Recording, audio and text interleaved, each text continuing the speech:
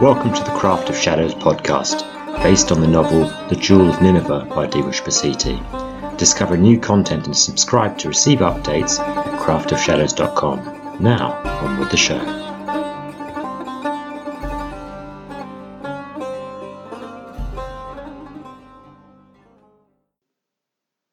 Chapter 16. The Heist.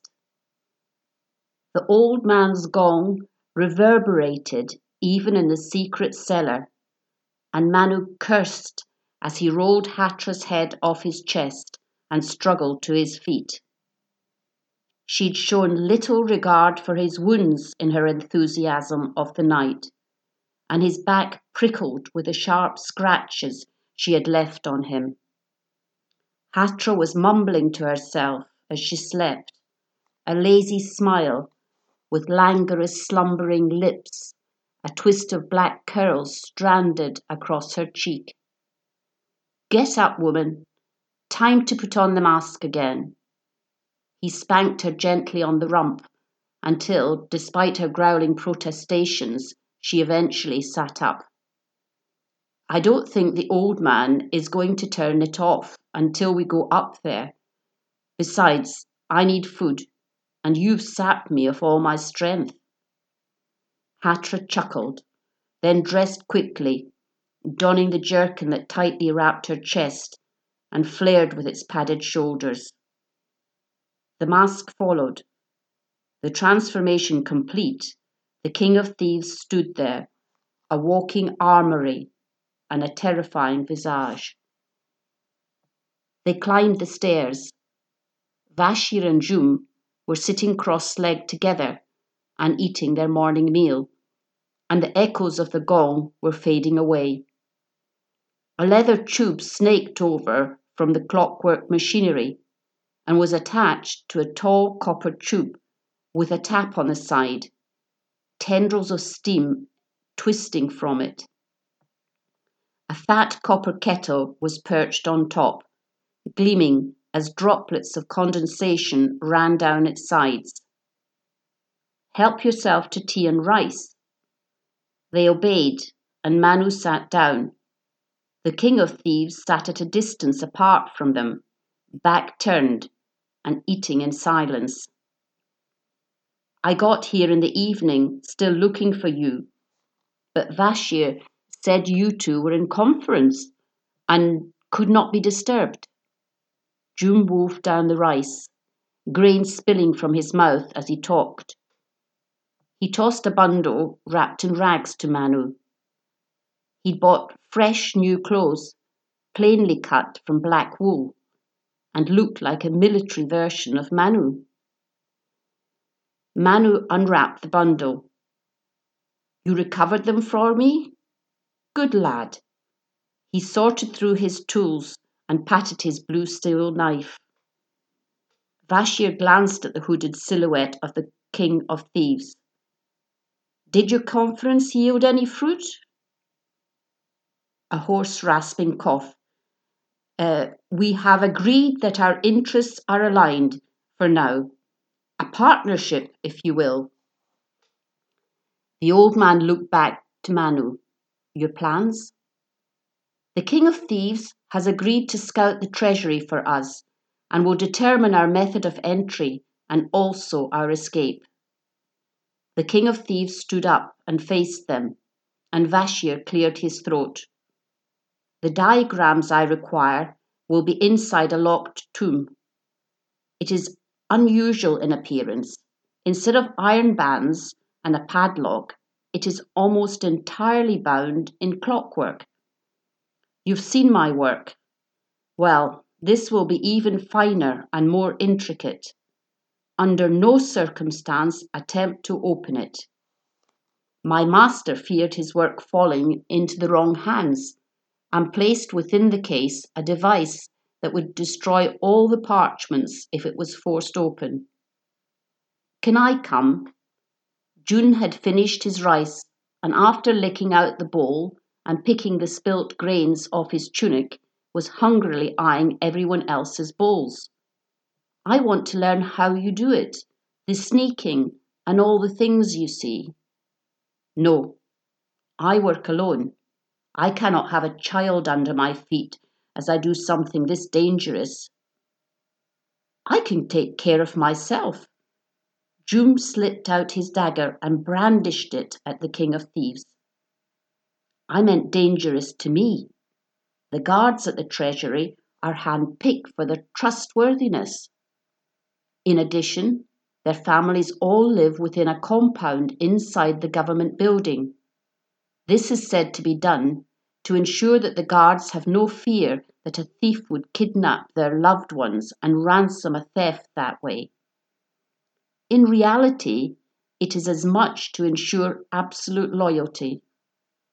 You must understand, if we do this burglary, guards will pay for it with their lives.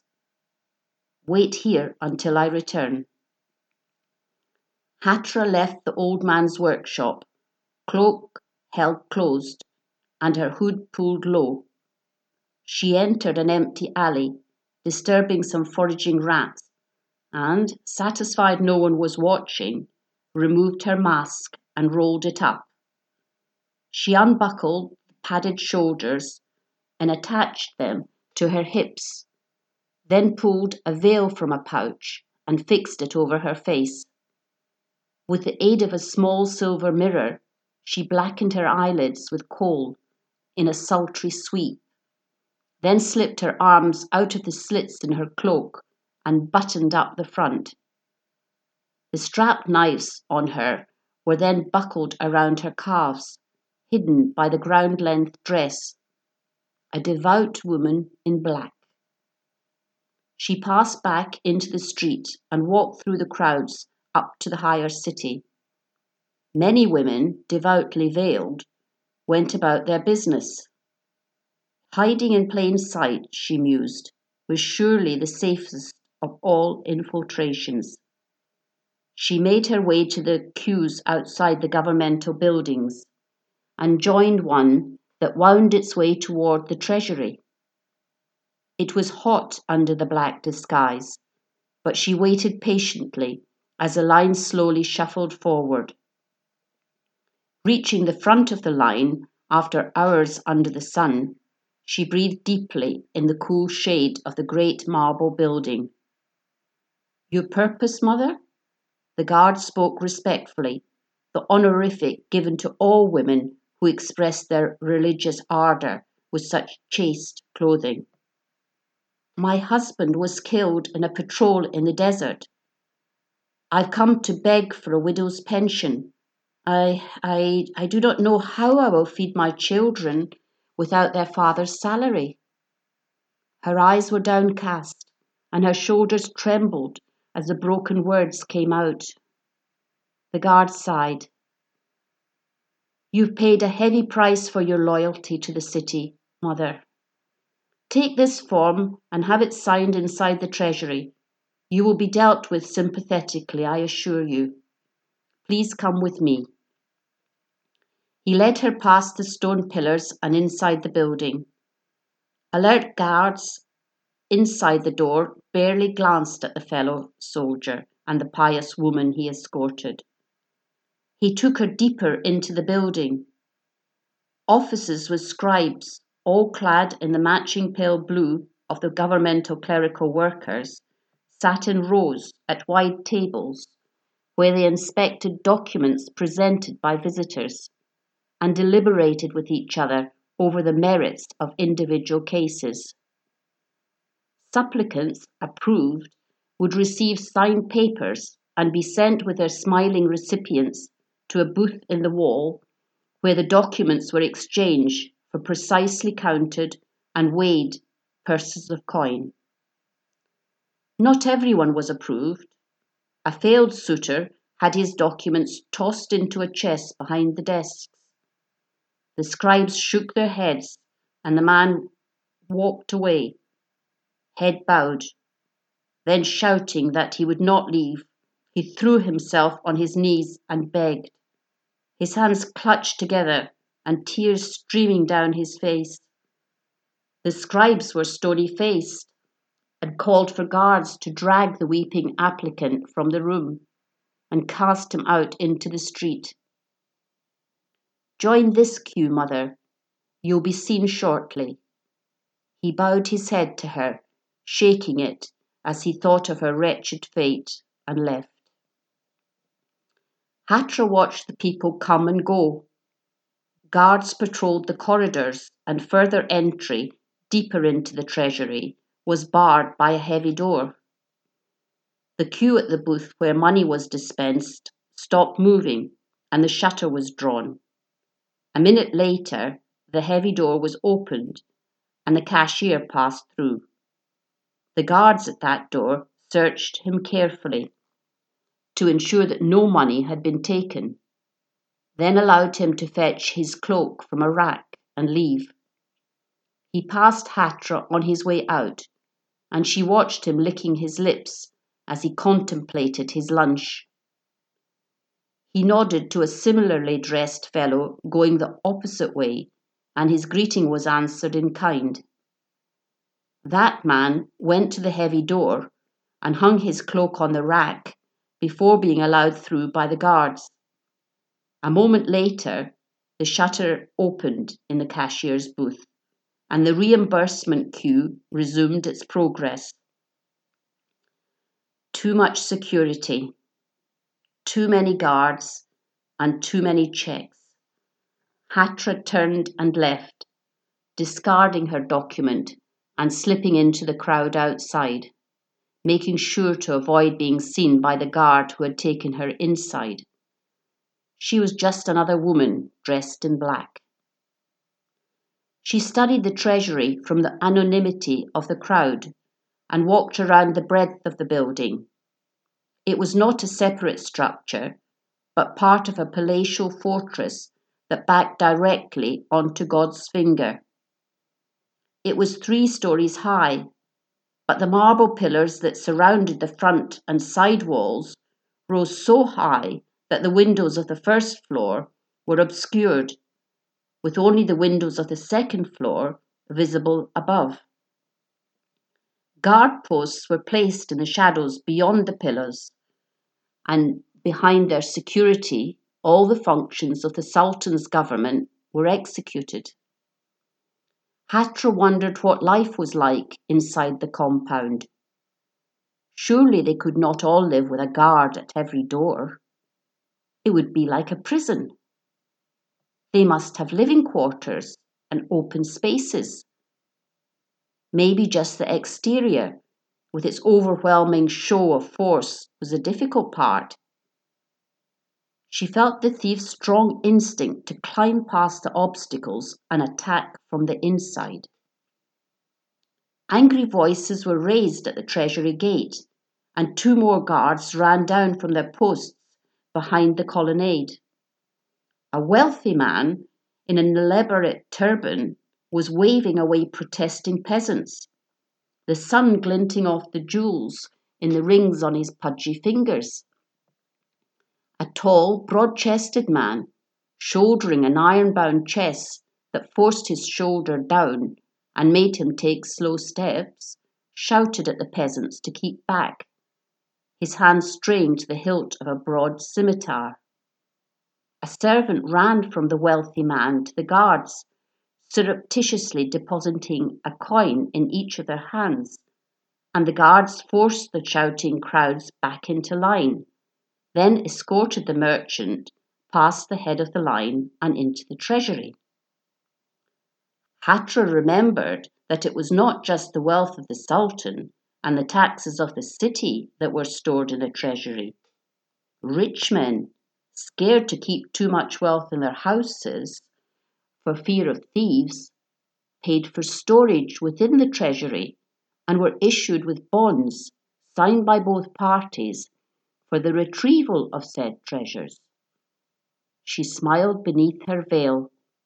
A plan was forming. She made her way back down to the lower city and through the markets. She stopped at several stalls and made a number of purchases, then hid in the same alley where she disturbed the rats that morning. In a few minutes, she was transformed back into the King of Thieves, only remembering at the last moment to scrub the coal from her eyelids. The old man let her back into the clock workshop and returned to his workbench and his toys. Manu and Jum had stripped to the waist, and in the steamy heat of the machine room had sweat gleaming on their chests and faces. Manu stepped smoothly through the forms of his knife routines, Jum standing behind and aping him clumsily. Manu stamped on an imaginary knee, swept the leg and finished with a low throat slash. The crane and the serpent. He flipped the blade downward and retreated in quick steps, making short slicing arcs that blurred his arms as he defended against an invisible attacker. Fan of knives. He winked at the King of Thieves and threw the knife at head height. The King of Thieves twisted smoothly to dodge the blade and dispatched an answer in the same movement, hidden knife falling into palm of hand, a flick of the wrist. Manu plucked the knife out of the air, pinching it between forefinger and thumb. Jum's dagger clattered to the ground, and he stared slack-jawed at his master. "When do you teach me to do that?" he whispered. Manu laughed and offered the King of Thieves back the knife with a curt bow, hilt first. The King of Thieves received the knife and slipped it discreetly into its wrist sheath. Impressive move. I knew a man who did that some time back. A trick to impress barmaids. Oh, and what happened to him? One day he missed the catch. That was the last time he impressed anyone, let alone the barmaids. Are you saying that will happen to me? As young as you are, Manu, you are getting slower, day by day. One day you'll reach and discover you've missed and notice the blade in your chest and the pool of blood you are standing in, just like he did. Manu shrugged. There are 1,000 ways to die, and I court almost all of them. What's 1 in 1,000? The King of Thieves coughed. I calculate the risks I take, and take only those I must. However, let us return to the matter at hand. I have surveyed the treasury. The guards are formidable, numerous, and well organized. So, how do we get in? They will invite us in, said the King of Thieves. What? How do you plan to arrange that? The King of Thieves faced Jum steadily and without speaking. The boy's grin faded, and under the impassive gaze of the eyes that lay behind the mask of the screaming man, he started to fidget nervously. Why are you looking at me like that? Have I done something wrong? Do you know how to keep a secret, little boy? Uh-huh. Do you know what I would do to you if I told you a secret and then found out later you had betrayed my confidence? Jum's legs were trembling as he looked at Manu. I keep my master's secrets.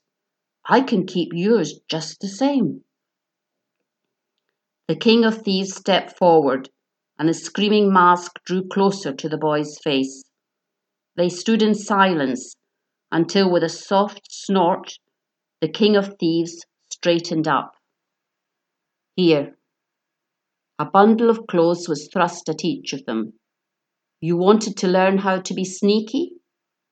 Get dressed and get ready to do some acting.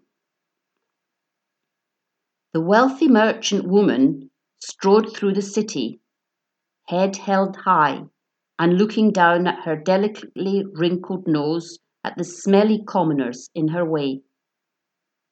Many would say she was a fine-looking woman and would look better with a touch of makeup, but with her tight lips and scraped-back hair marked her as someone not to be trifled with. Ahead of her, darting and pleading, a servant boy tugged people out of the way of his master, whispering apologies and entreaties as he went. Slow and heavy were the strides of the wealthy merchant woman's bodyguard, cradling a padlocked chest in his arms, the wicked Shamshir at his side, and the mean twist of his lips not as intimidating as the sheer presence of the man. Thick chest, thrust forward, wide shoulders back. His eye patch signalled him as a man of danger, even though most of his features were hidden beneath his swirling headscarf. The merchant woman marched into the square in front of the treasury, eyeing with a sneer the lines of people still queuing in the long shadows of the late afternoon. "Servant boy, summon the guards." She tossed the boy a coin, gold glinting in the orange light as it spun into his waiting hand. The bodyguard dropped the chest he carried with a thud, then stood astride it, rubbing his shoulders and breathing heavily. Several heads turned to look at the padlocked chest, but the bodyguard rested a hand on the hilt of his sword and stared at them until they looked down at the ground, unable to hold his ferocious, one-eyed glare. The servant boy returned, bowing and scraping and tugging at the trouser leg of a soldier in the garb of a captain in the Sultan's army. The captain of the guard glanced down at the fidgeting boy and scowled. Then his mind returned to the fat gold coin he squeezed between finger and thumb, and a smile spread across his face. It was more than he was paid for a week's service, even on his officer's salary. "Your servant says you wish to open a deposit account, mistress. Is that so?" "Exactly so. The brigands and the thieves that run amok in the city, something I've grown weary in expecting your guards to deal with, leave me with too much doubt to store my own valuables." "Alas, mistress, the guard number only so many, and in a city this big, we are spread too thinly to cover every neighbourhood."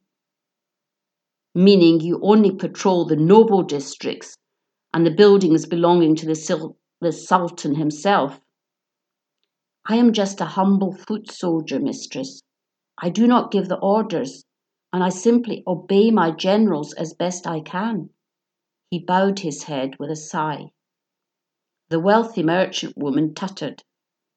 "Be that as it may, I find myself having to resort to storing my money within the treasury." She thumped the chest on the ground.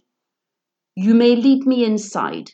I've no desire to linger with these noisome peasants any longer." "The treasury is closing very soon, mistress, but your authority precedes you." The soldier kissed the gold coin as he inclined his head to her and swept his arm toward the arched entry to the treasury. "Please follow me." The bodyguard sighed and heaved the chest up and followed them, puffs of dust rising up with each heavy footfall. The soldier waved away the guards that approached them. "Make way for an important customer." He led them to a great door at the end of the hall and whispered to the guards there. One of them approached the merchant woman. "What is it?" The hiss in her voice signalled her contempt. "My apologies, mistress, but you must be searched before entering the vaults. You understand? Security." He fidgeted with his hands as he stuttered the words out. "What is this impudence? I'll not have your sweaty hands groping me like some cheap harlot. I see you eyeing my breasts, desiring me, yearning to fondle me. I'm trying to put my gold into the treasury, you stupid little man." I'm not a common thief with something to hide. The guard backed away, sweating profusely, and his cheeks reddening. My mistake, mistress. Please accept my apologies.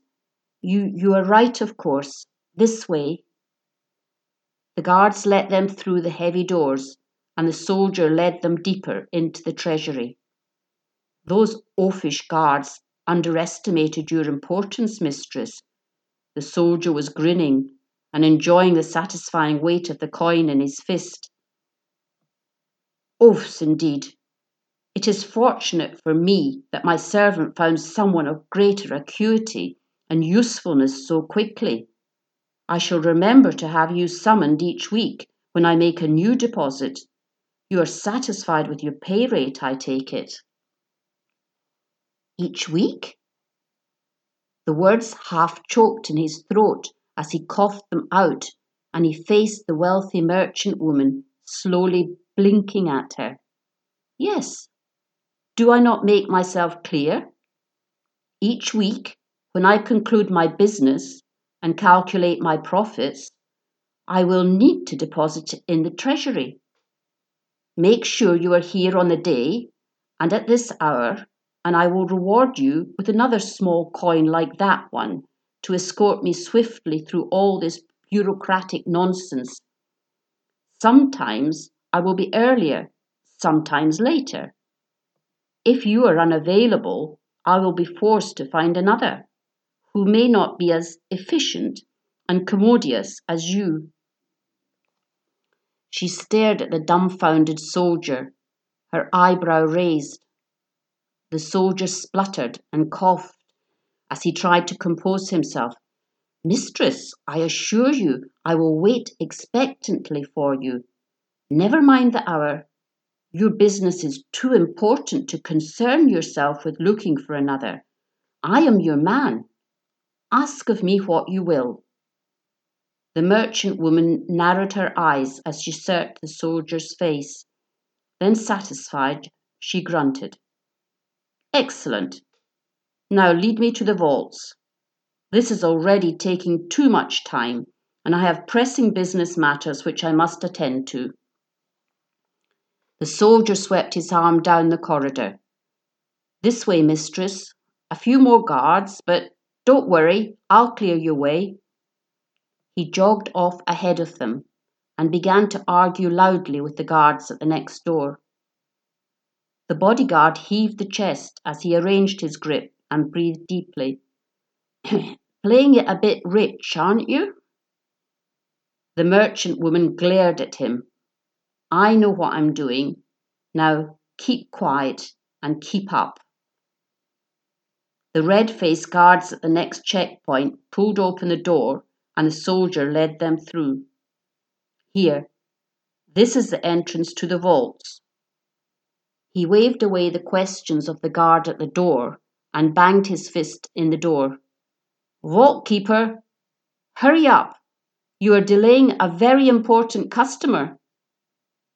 A sheen of perspiration glistened on his brow as he smiled back at the merchant woman who crossed her arms and tapped a foot impatiently. There was a creak and the door swung open.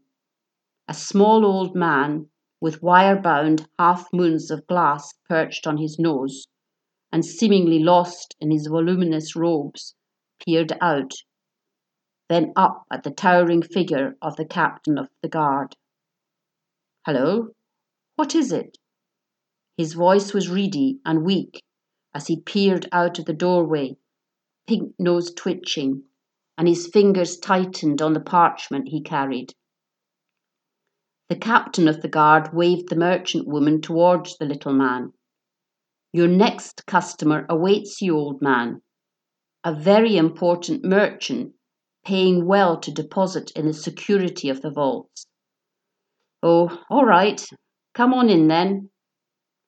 He beckoned with ink-stained fingers, and the merchant led her party forward. Captain, wait for me here. We may be some minutes as I assess the suitability of this vault's so-called security. I shall require your speedy escort back out as soon as my business is completed. Take your time, mistress. I shall be here as long as you need me. The old man walked them through the vaults. The stone ceilings were high and rounded, fluted arches curved high above. The stone was cut simply, with little adornment, and their footsteps echoed off the walls, punctuating the pervasive silence and the chill that leaked from the rock. The servant boy shivered. It's like a crypt in here. He pulled his cloak about his shoulders and glanced around him as the flickering torches sent shadows skittering behind pillars and creeping back around as if watching the intruders. The vault was a series of chambers cut into the bedrock of God's finger. Deep catacombs with iron gates that blocked access from the corridor. Heavy hinges would allow a portion of the bars to swing free. But for each chamber they passed, the bars were chained together with large locks hanging from the chains. Beyond each set of iron bars were variously stacked crates and chests, the valuables of the Sultan or the personal stores of nobles. The inventory, you see, that's my job. The little old man waved the parchment above his head. It's the only way to keep track of all this. Years and centuries that things have been stored here. Sometimes so long that their owners forget or die with their records lost. Eventually, I have to sign it over to the Sultan. Sometimes relatives do come. It is a lot of record keeping mostly. I'm practically a librarian. All the different stores and all the different keys. He jingled something under his robe. I heard a legend that the Sultan's library was contained down here. The merchant woman spoke casually, disinterested in having a conversation with the vault keeper. The old man stopped and, with a creaky twist of his neck, looked at her over his shoulder. It's no legend. He has a special chamber set aside for the books, the largest chamber we have down here. He never comes for them, though. His father knew their value and would send for volumes from time to time. His glasses slid down his nose and blushed. The new Sultan, well, let's just say the only books he has sent for have pictures. Where is the library? The merchant woman sounded bored as she murmured her reply. We'll pass it soon on the way to your new vault. They walked deeper into the cool quiet and came to a different chamber, wider and deeper than any they had already passed. By the torchlight, they saw countless rows of shelves, stacked with rolls of parchment and leather-bound books. In the centre of the room was a desk and chair. A candle burned halfway down on a tray, and an open book lay on the table. Looks like the library has had recent visitors. The old man pushed his glasses up the brow of his nose and rubbed the back of his neck as he fidgeted uncomfortably, staring at his feet and avoiding the glare of the merchant woman. I sometimes like to go in there and read myself. It is such a shame. All those wonderful volumes lying dusty and unread. I hear in other cities, more enlightened, rulers made their collections available for copying by students, improving the education and status of their nation.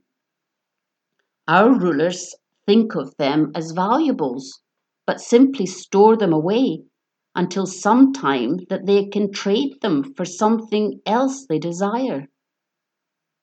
The bodyguard put down the chest he carried and released it with a grateful sigh. He pulled out his sword and, running his fingertips down its length, displayed first one side of the menacing weapon, then the other to the quivering old man, who backed away until the bars of the library chamber gate stopped his retreat. Listen up, old man. This is how it is going to go. I need you to let us into that library. We're going to take one book, just one, that no one will miss, and then we'll be on our way. You're thieves? Oh my. The door, now. Manu tapped on the padlock with the tip of his sword and raised an expectant eyebrow to the vault keeper. The old man fumbled with a keychain, then looked at the man with the sword. I've never failed in my duty. 40 years I've worked here. He turned a key in the padlock, and the chain fell to the floor, its echo bouncing off the walls. Manu swung his arm and brought down the round iron pommel of the sword on the back of the old man's head. The vault keeper crashed to the floor, blood from the wound seeping through his thin white hair and staining the ground. You didn't have to do that. Hatra glared at Manu as she knelt beside the old man and held a wetted finger under his nose to check for breath. He'll be fine. He'll just wake up in a couple of hours with a really bad headache and a perfect excuse to give to the guards at the door. They're the ones that will get blamed for this. Now stop complaining and help me find the book. You too, Jum. A book wrapped in clockwork. Manu pulled open the iron gate. It slipped easily. The old man had obviously oiled it. They rummaged through the books, searching for the collection Vashir had told them about. Hurry up, this is taking too long. Manu broke open a crate and spilled the contents on the floor, books opening to a ruffle of pages and scrolls running away. Is this it? Jum held up a brass box, 2 handspans wide and deep enough that he could only just close his fingers around it. It was covered in tiny cogs and gears, intermeshed like the finest mosaic. Good lad. Manu snatched it from his apprentice and hefted it in one hand. It's pretty heavy. It better have our plans inside. Hatra? The chest. There will be many plans in there, Hatra said. Not just the one we need. That crafty Vashir is getting a good deal out of this. She knelt by the chest Manu had sweated with, all the way down to the vaults, and unlocked it. They'll expect to see you return with a lighter chest if they are going to believe we deposited all our gold. Manu shoved it over onto its side with his foot, and the rocks it held tumbled out. I understand the plan. He dropped the brass box inside the chest and locked it, handing the key back to Hatra. He picked up the chest easily by a side handle, and it hung loosely at his side. Ready? Hatra dragged the vault keeper into the library, putting a cushion under his head and folding his arms across his chest. Then she locked him in. He won't be able to raise the alarm for some time. Let's go. She moved quickly back down the corridor. I'd have liked to have spent a bit more time down here. It's a shame to leave that keychain behind. Manu scratched his chin as he ruefully passed all the locked vaults. There are safer places to steal from. I suggest you focus on this job. We're not out of it yet. They reached the door, and Manu banged on it to summon the guards. The door swung open, and the guards lowered their spears to point at the wealthy merchant. "Where is the vault keeper? He never lets people wander around unescorted. What happened to him?" The servant boy jumped in front of the merchant woman and bowed and fussed as he gently pushed the spears away from his mistress. "That crazy old man just locked himself into a library or something and told us to stop bothering him and let ourselves out." The guard sighed. "The old fellow is going to get himself into trouble one of these days. He's not allowed to fool around inside people's vaults, let alone the Sultan's library. His obsession with books will lose him his head. Mark my words." The captain of the guard looked at the chest dangling lightly from the fist of the wealthy merchant woman's bodyguard. "Mistress, I trust your vault met with your approval?" "It was adequate." "Of course, mistress.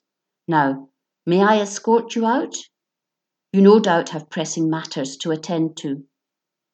"Assuredly." The merchant woman sniffed at the captain of the guard and brushed past the vault guards as they were led from the treasury. "Did you get it?" Bashir hopped around the room with a youthful vigour. He'd been babbling in excitement since they returned, flecks of saliva on his lips. "Have I ever let you down, Bashir?" Hattra stepped on the chest as the old man tried to fumble it open. "I think you'll have to make me quite a few bombs to repay this debt." Bashir scowled at her. "I prefer you with the mask. You display more courtesy than that persona." "Very well, more bombs, but now, let me look at it." Hatra unlocked the chest and placed the brass box on the old man's workbench. "It is more magnificent than I remember. Truly astonishing." Bashir stroked it tenderly. "How does it open?" Manu peeked over Bashir's shoulders. "Out of my way, shoo, shoo. This will take some time. I don't know how to open it just yet. I need to work that out. I never knew the secret when I was his student, and even though I would sneak out at night and try my luck, it always confounded me. Well, many years have passed since then. We'll have to see if this old student has finally reached his masterhood of the craft." The old man strapped himself into his engineering equipment and began peering through his brass telescopes at the mechanical book. "Will it take some time?" "How long, old man?" Manu stretched out a hand towards the box and withdrew it with speed as mechanical pincers snapped at him. "As long as it takes. Now shoo. I need to concentrate, and I need peace and quiet. Go out and be young people. Make some noise in a tavern or somewhere, anywhere, but not here. Shoo."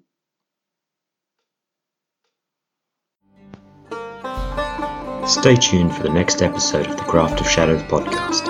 More details at craftofshadows.com. Copyright 2020 Divush Basiti and Victor Publishing. Title music by Turku, Nomads of the Silk Road at turkumusic.com.